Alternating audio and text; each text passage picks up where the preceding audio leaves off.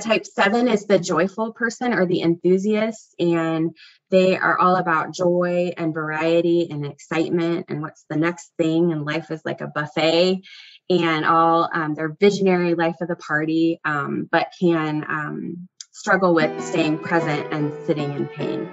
They're always just moving on to that next experience. Oh, I gotta go.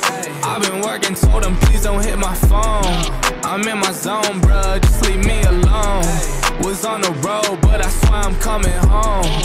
Now the drinks on me, I think we need a toast. See, I did it for me. Now my old friends calling, told them nothing's for free. Told me time is money, dog, swear I paid all my fees. I was starving for this game, now my family can eat. Welcome everyone to another episode of the Couple of Nurses podcast with your host Matt and myself Peter. Before I head into the show, just some housekeeping real quick.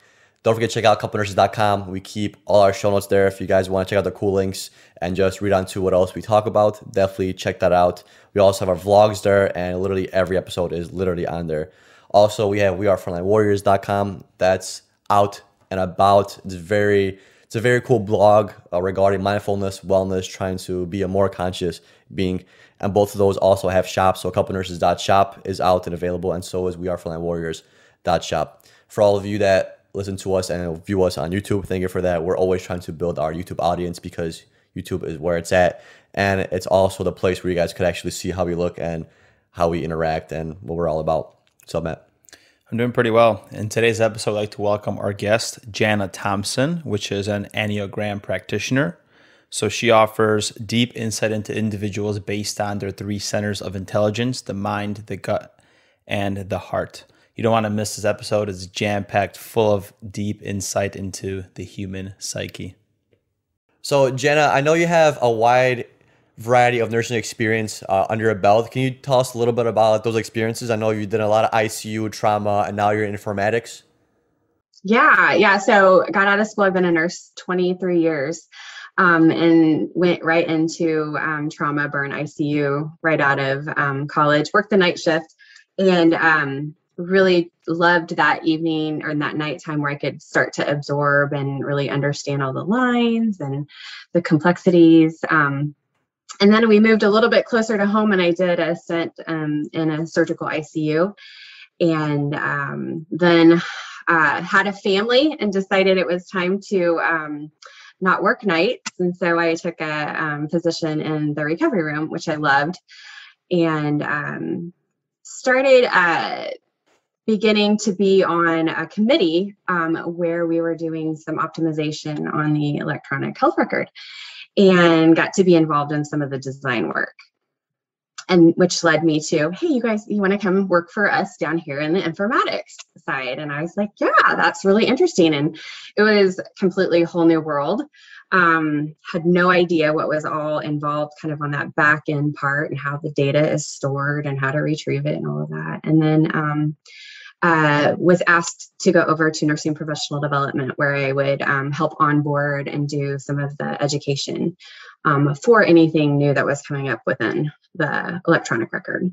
Was Burns ICU, was that your first choice coming out of nursing school, or did you kind of just take that job just because it was available? No, I knew that I did a capstone in ICU and knew I wanted to do that. And so how's the Burns unit? How's the Burns unit experience? Because I don't think we've had a Burns unit ICU nurse. Oh, it was intense. I mean, they are the sickest patients. And in fact, the unit that I was in, it was peds all the way up to adults. So saw some really, really interesting. We were proning people back, 20 years ago, that had burns, that were in ARDS, and they're complex patients. We had people that had been electrocuted and lost a limb, chemical burns, all sorts of stuff. So with your 20 plus years experience, what can you tell a new grad that's listening right now? What is one piece of advice that you've learned with your experience? I would say just to keep your eyes open, looking for things that interest you and bring you joy, and never to kind of just rule that out. And so always be willing to learn and be open and willing to step out of your comfort zone when it's really easy to stay in it. How were your units overall? Did you have because I know some nurses have like a very toxic work environment. How were your units? And also, what made you jump from like bedside to like professional development and more of an informatics kind of route? Yeah, definitely team approach in the burn and trauma ICU, and in the ICU, we had a group of people that I worked with consistently. Had some people float in, and so I had really, really great experiences in the critical care areas. And granted, that has been a while. And I know that it's a lot different right now in the midst of this pandemic. But and then I loved the fast pace of the PACU area, where I got to have critical care patients, but I didn't have to keep them for 12 hours.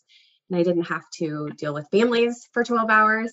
And so, just being involved in some committees gave me that opportunity to look at a different type of nursing with informatics. And so that really piqued me to be able to translate from like technical talk to clinician talk, to be that like translator. And so that's been a really fun experience, and just trying to understand how we can leverage all of this data that we put in stuff that may not even ever be retrieved, and looking at, is that meaningful? What kind of story does that tell us about the patient and the record? Did your relationship change with the electronic medical record that we have? Because so many nurses, we have a negative stigma against it. We always think it's just a giant cash register for insurance companies, basically. Yeah, and I understanding, the reason why I don't know, it gives it a little bit of grace. But also having a nurse on that side to go, that's not right. That's dumb. Like, that's a waste of time. That's double documenting. That can be really valuable to be able to have that clinical brain when they're the design around it. But yeah, I mean, it is a little bit of a negative, well, a lot of a negative connotation. And so understanding, and leveraging that data to make it the most efficient, safe, for regulatory, for, reimbursement and all of that stuff, how it all works together, has been pretty fascinating. And being able to explain to nurses the why behind it. I think we all really want to understand the why. Why are you making us do this? Why are you adding this onto my task list? And so if you can understand the why, get on board a little bit easier. So we've never spoken to an informatics nurse. Can you run us through like your day-to-day activities as an informatic nurse, in case someone's curious on what you do? Yeah. So it can vary. You can support a certain solution, whether or not, let's say it's emergency department. And so you're helping run reports. You're helping decide if something needs to be added or removed. You're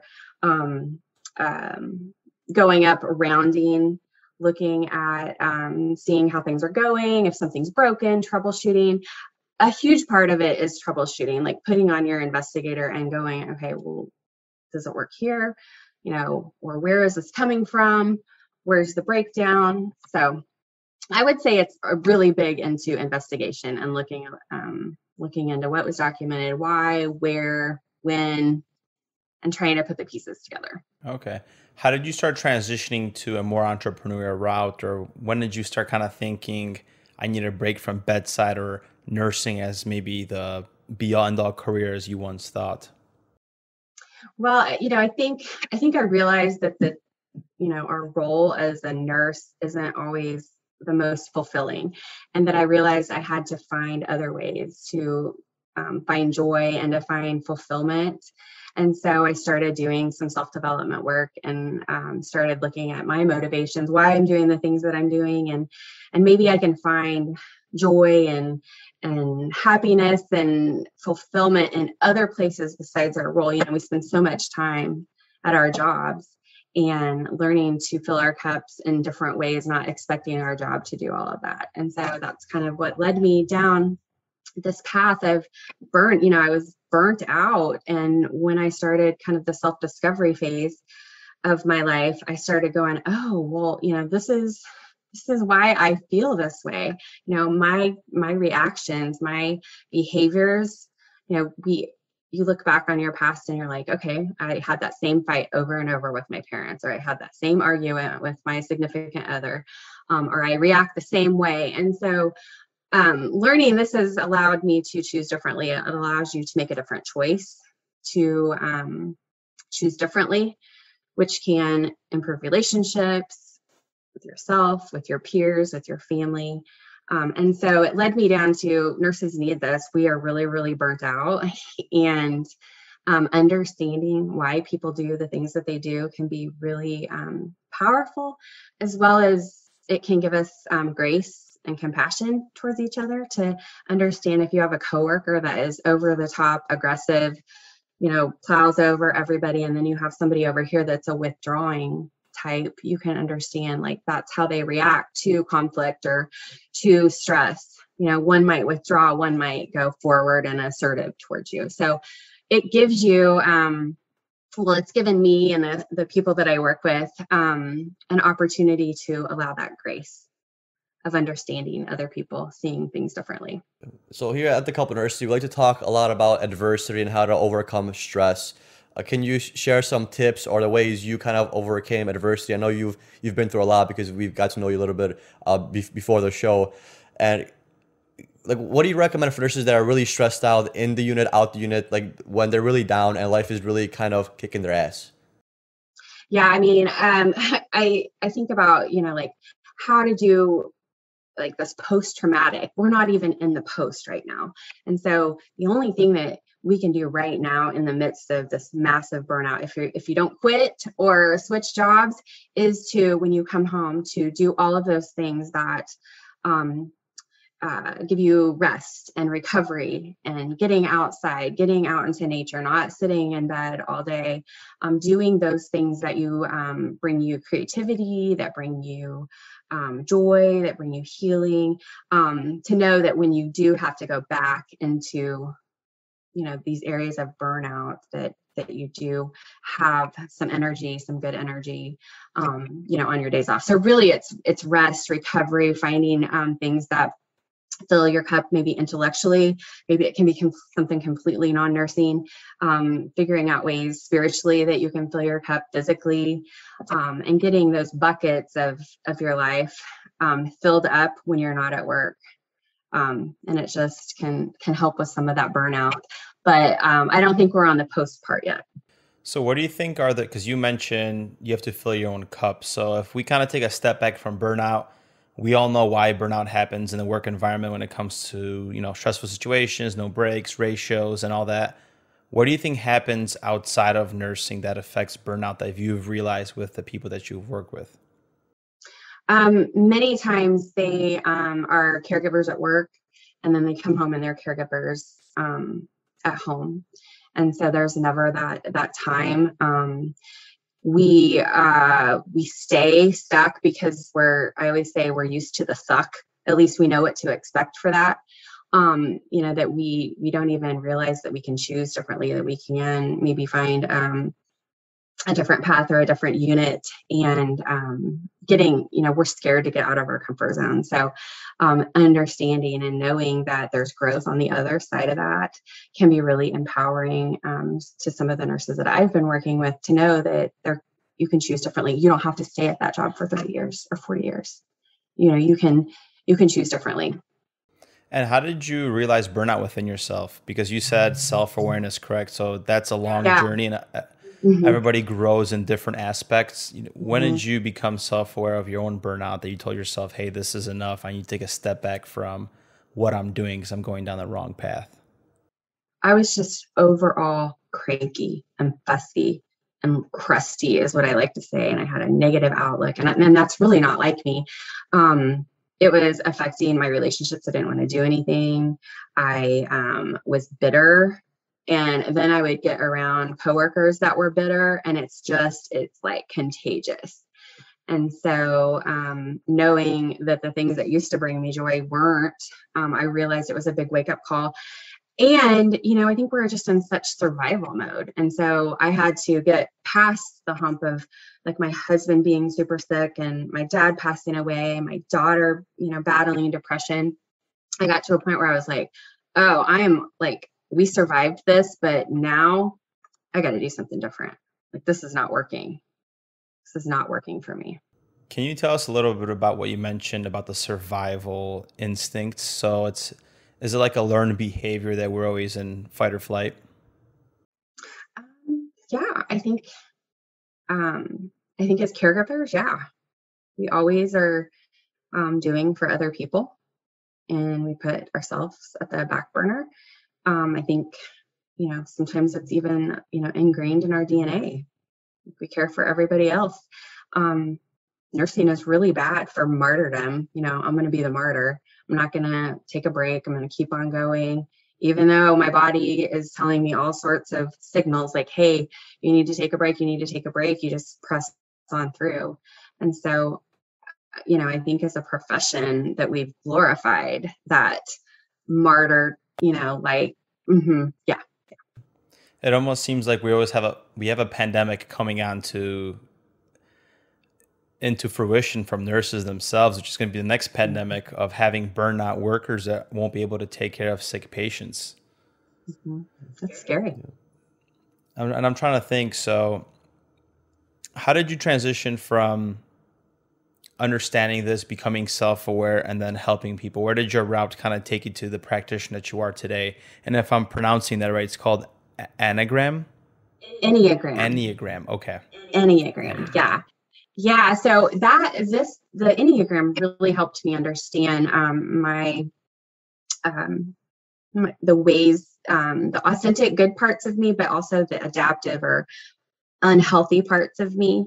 And so recognizing that was really transforming in my life. I think I became a really much better version of myself.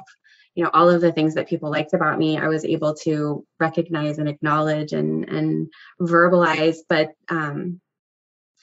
I've always been, a big people person and understanding people. I mean, being at the bedside for so long and just dealing with people, I've always been fascinated, with why some people are some way and other people. And so I started helping some people around me, looking at some of their behaviors, their motivations, and realizing that I could share this knowledge with other people, with other nurses that are feeling really burnt out or completely overwhelmed or, in this stress, and understanding a little bit about themselves and starting to dream a little and starting to vision, what could happen, what could be. So what is kind of like an Enneagram? So is there like different parts of it? Is there like, can you explain to me what exactly it is? Yeah. So the Enneagram is a personality. It's like a psychological and a spiritual personality tool. It dates back hundreds and hundreds of years, but basically there's 9 different types or archetypes that people fit into. And so types 1 through 9, and each of them have a name. And it's all about how you are motivated internally. It goes a little bit deeper than Myers-Briggs and strengths and some of the other personality tests, because it goes really into internally what you're motivated by. And some of those Clifton strengths and all of those kind of go how you perform. So using Enneagram, how can that help me? It just tells you what motivates me and I should pursue that motivation, or how does that work? Really, it's just self-awareness, understanding how you're wired, recognizing it, putting language to the way that you are internally motivated by, and being self-aware of that, and so that you can choose differently. So if you react a certain way or you're triggered a certain way, you can realize, like, number one, that's a trigger. There's also these centers of intelligence. And if you don't know anything about the Enneagram, you can at least anybody can understand that we have these 3 centers of intelligence. We have this, IQ, intelligence that's in our head. We have this heart intelligence, emotional intelligence in our heart. And then we have this gut or this instinctual intelligence. And so we each person lives dominantly in a center of intelligence. And what this tool can show us is that you can step out of that dominant center of intelligence. So for me, I'm a feeler. And so I live in that heart. It's all about my feelings. So I've dismissed my head intelligence. Sometimes I really need to go to the facts. I need to look at things objectively. I think as a nurse, I did a really good job of listening to my intuition. I had a good way of being able to say, like, something's not quite right. I just got a hunch here. And you're probably familiar with that too. Like, you just have a feeling, that intuition, that body sense. And so understanding, which center of intelligence that you kind of live out of your whole life, can kind of help narrow down your Enneagram type. So it's brain, heart, and gut, right? Mm-hmm. I'm definitely brain. I was just gonna say, I'm for sure 100% brain. I'm 100% brain. Yeah, because like you're in your head a lot. Yeah, definitely that. And like even when I talk to some nurses and I give them like perspectives and like ideas, they say it was like, well, that's kind of like an asshole way of saying it. I'm like, I don't mean to come off like that, but that's like the logical explanation. It doesn't, like, I guess I don't by intellect. Right. I don't always put as much emotional thought into things. And then with the gut, it's pretty interesting because I'm like 50-50, because like there's times where like my gut's telling me one thing and I'm like, nah, I can't be it. And my gut was right. So it's definitely like a gut. I feel like I have a gut brain disconnect almost sometimes. Yeah. And sometimes your gut and your heart can know things before your head. That makes sense. Yeah. I'm definitely brained on. I'm not sure what you are. Yeah. Maybe Jana knows. I'm not sure. Well, are you because you're not super emotional. No, I feel like I think I'm decently balanced. Yeah. Who knows? I think you might be all of them. A little. Is it possible to be all of them? Well, that's the beauty of it, is when you tap into all three, you're more balanced, you're more in harmony. So yeah, that's very interesting, because I was listening to a YouTube video and they talk about suffering in the world, and suffering exists because there's a disconnect between your physical body and, we could say, mental or spiritual, whichever aspect we want to use. So if you think about it, dis-ease is just not being in ease with your mind and your body. So the closer you are connected and in harmony, just like you say, the less suffering that you have in the physical world and both the mental or spiritual side. Yeah. So what questions do you ask yourself to start figuring this out? Is there a process that you go through? Is it journaling, meditating? Yeah. How do you figure out like your motivational factors? Well, you can read about all of the different types. You can, there's assessments that you can take. There's free ones out there that you can take, but you're the only one that can decide what your Enneagram type is. You're the only one that, and so the tests are good to give you a starting point. But really digging into, is that my motivation? So for example, for me as a type 2, it's called the helper, or the supportive advisor. For me, it's all about being loved or loving people. So like a type 1 is about being good and right. So they're that perfectionist. And so it all depends on, what you're motivated by. So I always recommend that people read about it or take one of the tests to kind of start off to your journey. Sometimes it's really easy for people to know their type.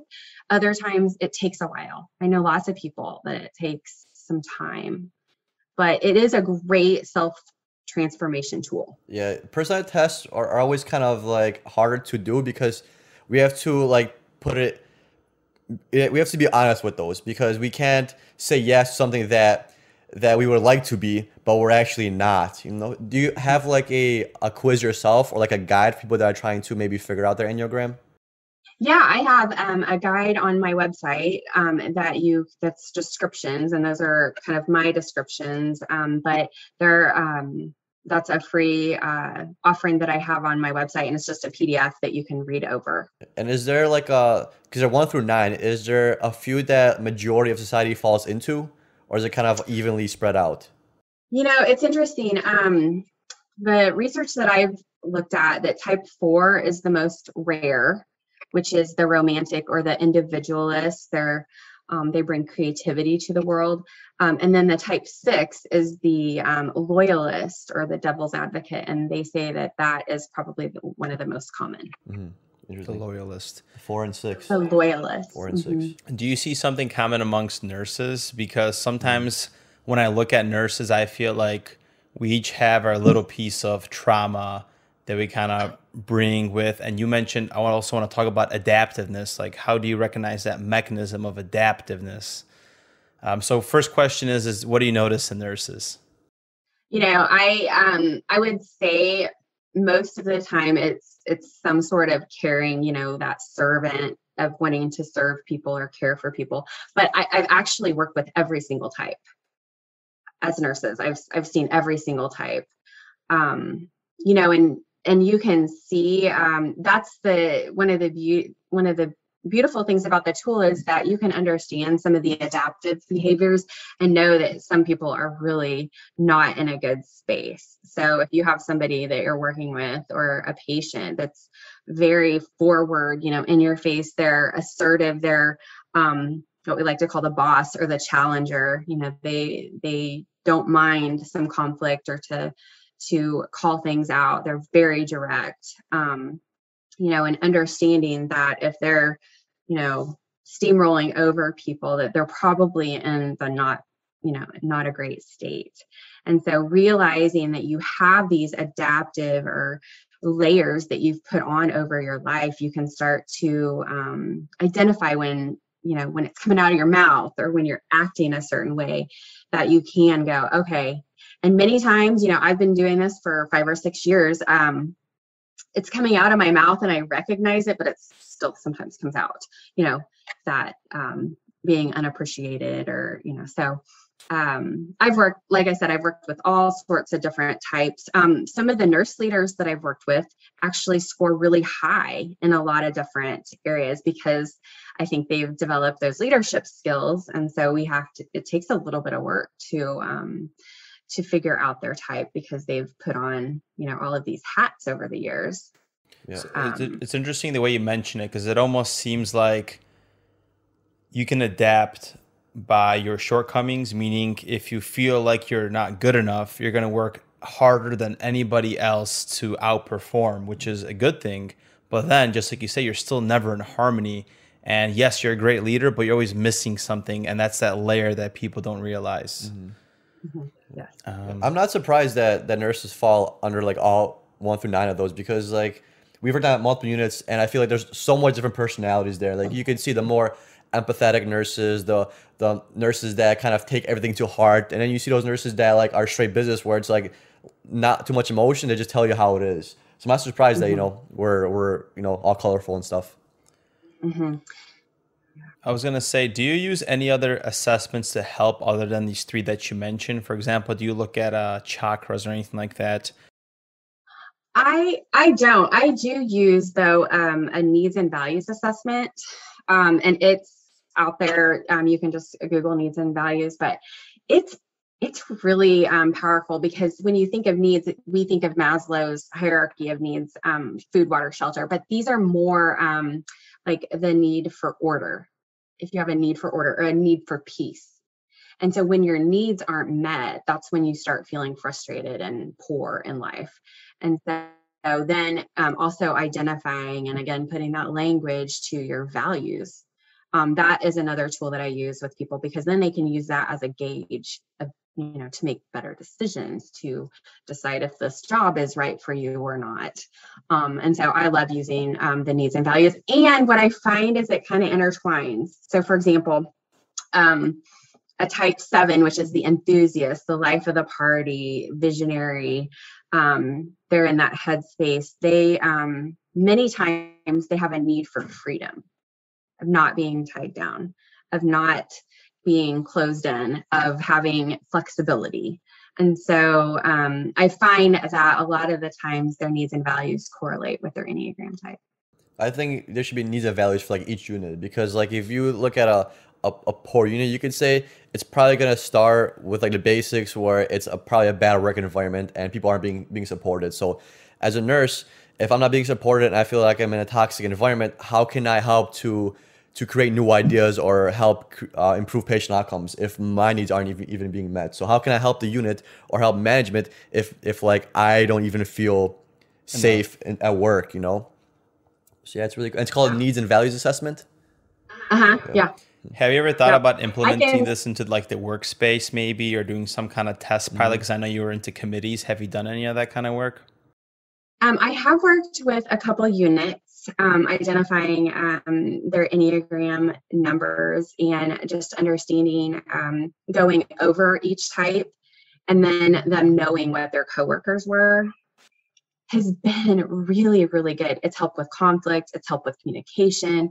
It's helped with camaraderie because they understand, oh, well, the reason that he withdraws, or he or she withdraws and doesn't say anything is because he's up in his head thinking, planning, strategizing. And so, another one might mistake that as being disengaged when really, they're just in their mind thinking. Yeah. So what kind of question would you ask somebody if you're trying to figure out their Enneagram? I would probably list all of the types and go through and then have them pick 2 or 3 that seemed like it maybe fit them.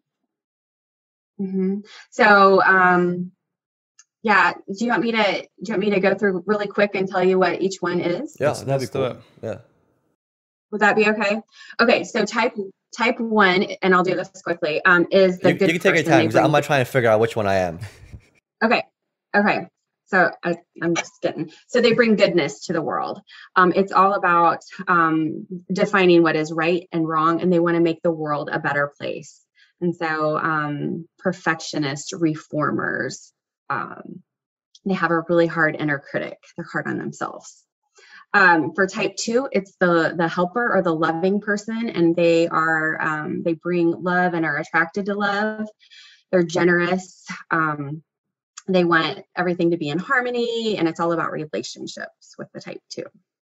Type 3 is the effective person or the achiever, and it's all about efficiency and competence and goal setting and achieving those goals. And sometimes they can kind of fall asleep to who they are because they're always kind of shape-shifting on who they need to be. The type 4 is the originalist or the individualist, and they are attracted to originality, creativity, authenticity. Many times they're very artistic and imaginative, and they suffer from each type has a passion or a sin. And for the type 4, it's envy. They just have this longing that can't ever be met. Type 5 is the wise person or the investigator or the observer, and it's all about wisdom, knowledge, and learning. They're that head type. They are all about processes and getting as much information as they can. Type 6 is the loyalist, and they're attracted to and value loyalty. They are faithful, trustworthy team players, but can suffer from worst case scenario thinking. So always planning, always thinking about, worst case scenarios, contingency plans, and kind of can have their questioners or that devil's advocate. Type 7 is the joyful person or the enthusiast, and they are all about joy and variety and excitement and what's the next thing, and life is like a buffet, and all their visionary life of the party, but can struggle with staying present and sitting in pain. They're always just moving on to that next experience that can help, give them something to look forward to. Type 8 is the powerful person or the challenger or the boss, and they are attracted to and appreciate power. So they're strong, independent, straightforward, assertive, direct, and it's all about lust. And when I say lust, I don't mean in the sexual sense. I mean like just amping up of power, that energy.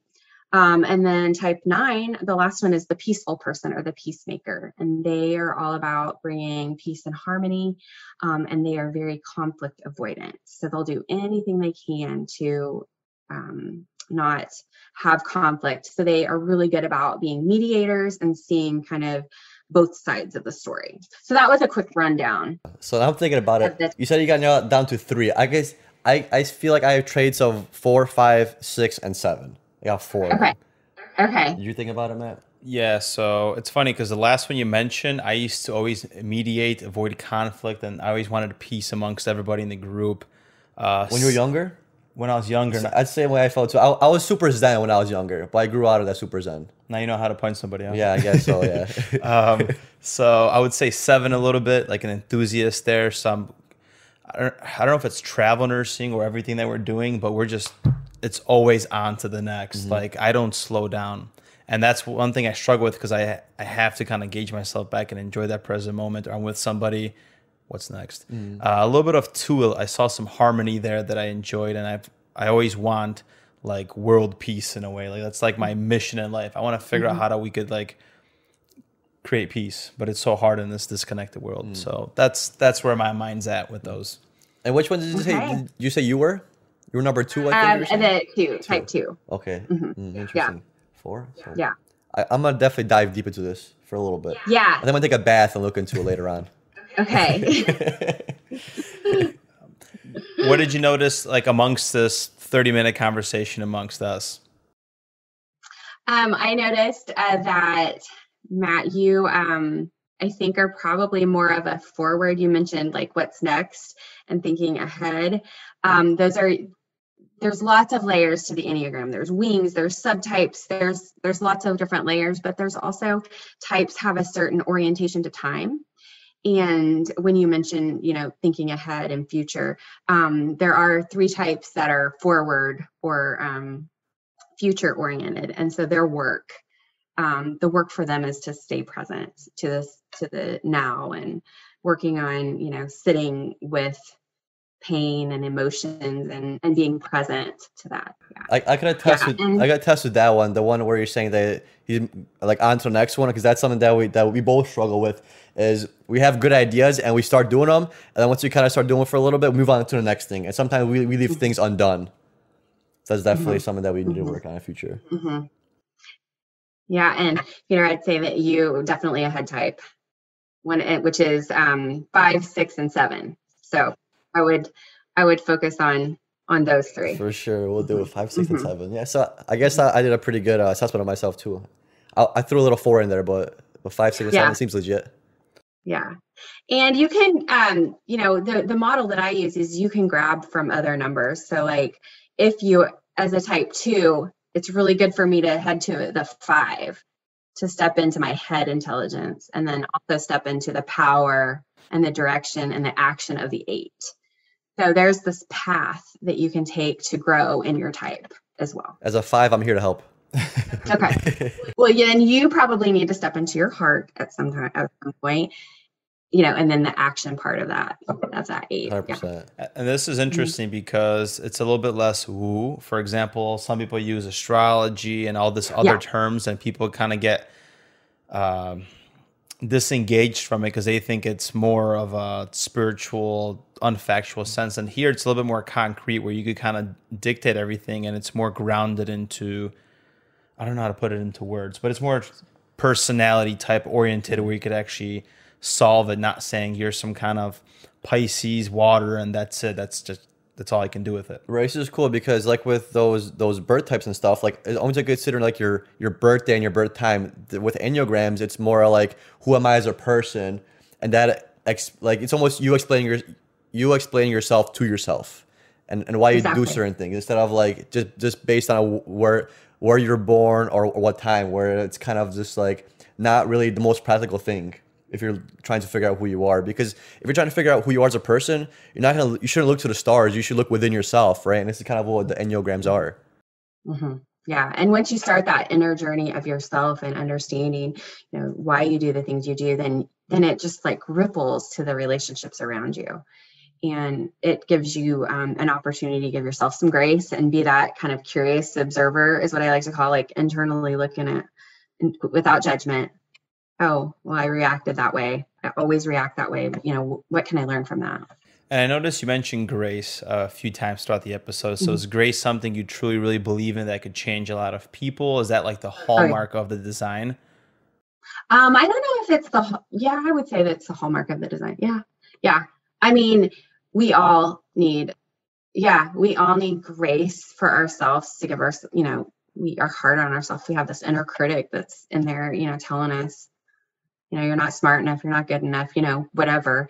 And when we can give ourselves a little bit of grace, and then we give our coworkers and people that we meet and the people that we have, our family, anybody that we have conflict with, we can give grace to them as well. You mentioned that inner critic. Do you think that's a voice that was from childhood, which is the subconscious mind, the body that's always talking you down, or who is that inner voice? And this is all just speculation. I think it can be, for some types, it's like an inner committee. And so I think it's different. I do like to do inner critic work with women, with clients, and really just kind of do that observer where you're looking and going, okay, what are they trying to protect me from? Kind of stepping back and doing that curiosity, because many times they're trying to keep us safe or kind of trying to protect us from something or to somehow protect. And so if you can kind of dive a little bit deeper into that, it can be helpful. So you said you work with you said you work with females and are inner critic. What's something that women criticize themselves most? Oh, I would say shame of I'm not good enough. I'm not enoughness. I'm I can't give myself 100% at work because I'm giving myself 100% at home, and then your loved one gets the scraps. So just that shame of the expectation that you have to be a certain way, you have to have it all together and not allow yourself to rest, recover. I think it's tough for women, especially now with the time of social media, comparison, just like you said, shame, I'm not good enough, and they need to get lips or whether it's breasts or different augmentations or more makeup, and there's just so much, and not including that, but they have such a hard time becoming best friends. I don't know why they're so catty, and Peter and I are both males, but it's like any single time I've known friends that were like a trio or whatever, after months or years, they somehow, one of them has to drift off or someone has to kind of cause some conflict where they can't be the three best friends. I wonder why that is. Do you have any ideas? I think it's just these adaptive behaviors that we've put on over the years that, when you're not in a healthy state, when you're not accessing all, those three centers of intelligence, when your feelings get hurt, when there's something objective that you could look at, like what are the facts? And sometimes we don't have the best conflict skills, communication skills, and add a bunch of emotions into that. And a lot of us haven't done the good thought work, understanding that a thought leads to, whatever we're thinking leads to how we feel, and being able to distinguish that and go, okay, what's a different thought that I can have? Going to that intellect part and going that this thought can make me feel differently. If I don't have to go like completely positive, I can almost even just go neutral. That makes me have a different feeling. And so I think a lot of us are immature in our processing skills on some of that. Yeah, because there's a lot of women that I spoke to, and a lot of them I always sense that they're always comparing themselves to somebody else, and they always view themselves less than somebody else. How do you kind of break that mindset of those thoughts? Is it just to change one thought at a time? Is there something you can incorporate into your life, meditation? How can you help somebody that's really kind of stuck in comparison and always feeling not enough? Well, I think doing the self-discovery part, the inner work, is key. And the Enneagram is a great tool to look at that and, identify the behaviors, your motivations, why you're wanting to please. Are you a big people pleaser? Why is that? Are you feeling, unworthy on the inside, and then doing that work of going, okay, I am worthy. I am smart. I am enough.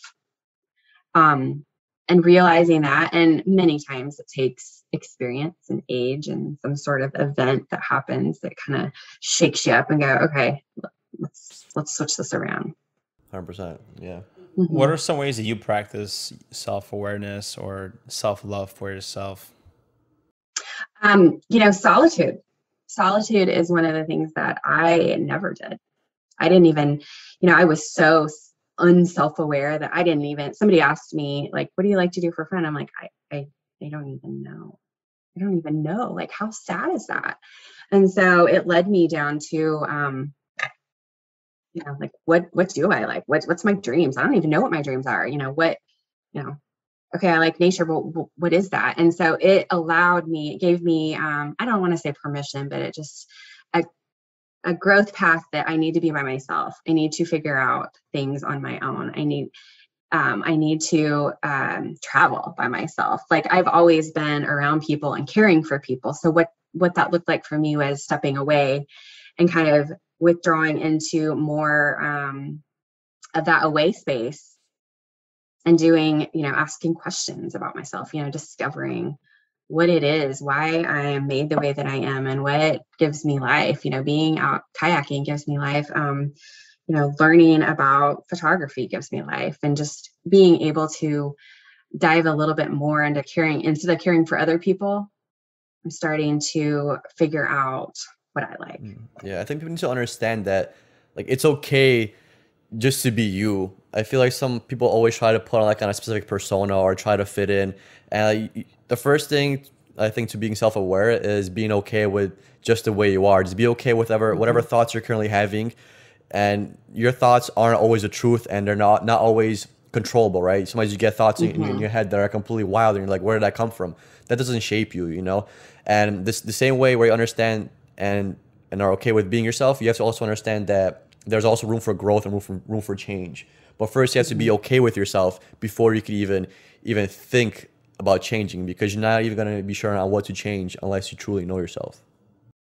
Yeah. And I think a lot of that, there's all sorts of work, journaling and some people, but I almost call it like brain dumping and vomiting on the page, not really vomiting, but like when that overwhelm of there's so much, I don't even know where to start, just practicing getting messy on paper and just getting everything out of my head on paper. That's been, and starting to look at like like little buckets of stuff, and starting to even vision boarding is something that I love working with women on. It really sparks that, like, what if, what in 2 or 3 years, what does my traveling look like? Do I want to travel someplace, and planting that seed, or, is it yoga, or is it, for me, I've wanted to learn to be handy, like to fix things and to use tools, and something that I had never, I'm actually pretty good at it.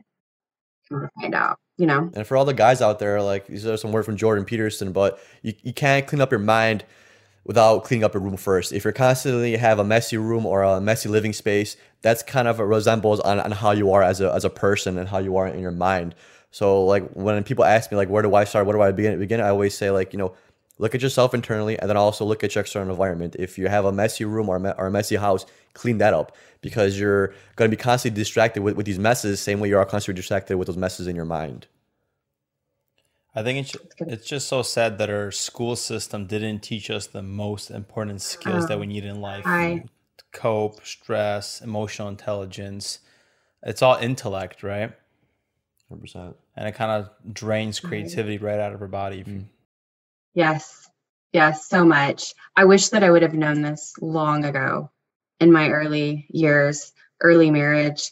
My husband and I have been married like 23 years, and we always say like, oh wow, we wish that we would have known. This would have helped a lot, during, some rough patches. So I wished that I would have known this earlier in life. But imagine if you never learned in the first place, so it's this kind of journey. It's a journey of life. You learn different things at different points. We all go through different experiences, but somehow we all ended up here at the same time, in agreement with things.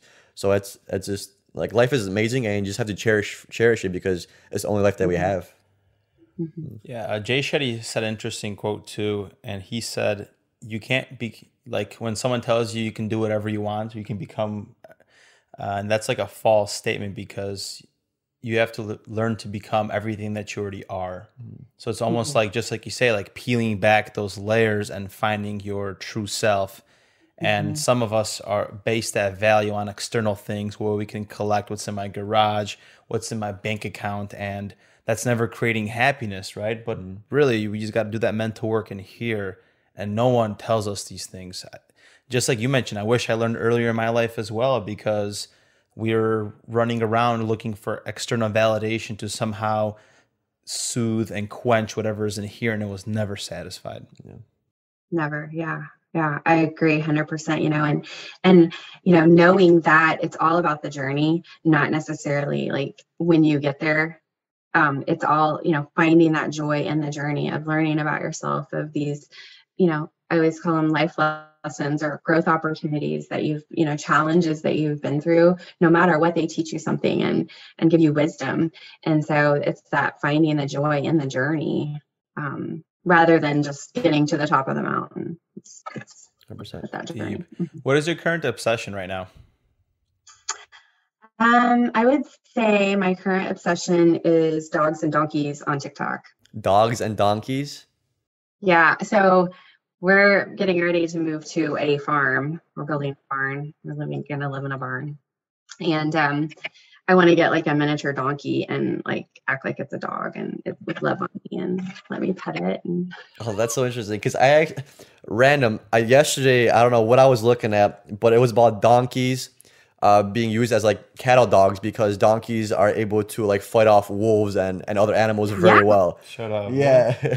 Yes, that's true. I just heard that too. Yeah, it's crazy. It's so funny. A donkey can fight off. Wolves, they're very good at fighting off like animals that try to like attack the pack of sheep or whatever animals you have. Yeah, that's cool, because they're always portrayed as like the dumb animal in every cartoon, and and that's my old programming that's telling me right now, hey, I don't think you could do that. Yeah, same. When I was watching yesterday, I had to like listen. I was like, donkeys are supposed to be like, you say they're dumb animals, but no, they're actually fairly intelligent. I guess they're strong too. Yeah, so I'm gonna get a donkey instead of a dog in the future. 100%. Me too. Me too. You're on it. Are you learning to be more like sustainable on your own environment, that you guys are moving from? Yeah, hopefully we will. I mean, we're not there yet, but yes, I would like to, definitely. Garden and good green energy. Yeah, so yeah. for sure. Yeah, I think that's something that we all need to come back to. I feel like we're so disconnected from nature, and it's causing so much disharmony with ourselves. And even if you think about it, if we're technically overpopulated as the world says, and we need to work on climate change, and why doesn't the government or the world teach us skills how to learn how to be more sustainable and how to take from the environment and then give back to the environment? And we're in Chicago, so I always talk to my grandpa about these things, how they grow crop, and they also use fertilizer from animals for the crops to fertilize. They use the leaves. They don't throw them away. They feed the pigs instead. And it's always full circle. Nothing goes to waste, just like nature, right? It's always in this perfect sphere of, I'm blanking out on these words, continuum, whatever it is. So it's like, I wish we could learn those tools, just like I want to say, just get back to nature. Yeah. Yeah. I love that book, The Nature Fix. The Nature Fix. I've never, who's it written by? Oh, you should read it. You would love it. It's a great book. It's all about getting out in nature and getting, grounded, breathing in, forest bathing, all of that. Yeah. And I think that's connecting and grounding and getting in our body and, the breath and being in that present moment. Yeah, we actually did an episode on our podcast where we were out in nature. Was it Lake Tahoe? It's Silver Lake in Oregon, I believe. Okay, well, wow. We're a lot outdoor, and it was cool because you can see the mountains behind us and stuff like that. But that was very refreshing, because usually when we podcast, we're like inside in like a like a space, but it was very nice talking about some stuff like out in nature. Mm-hmm. Yeah. And Jenna, where can people find you? I am on Instagram as Enneagram Nurse, and also on Facebook as the Enneagram Nurse page. I have a community there that we work on and connect and have community. And that's one thing I will say with the Enneagram is having a friend or somebody that you can talk to talk through it, and to be honest with you. You can ask questions to them, about how some of the behaviors or the motivations and what they see. So having a community is always really helpful. Awesome. Thank you so much for your time, Jenna. Yeah. Thank you guys so much. It was nice to meet you. Thank you. Bye.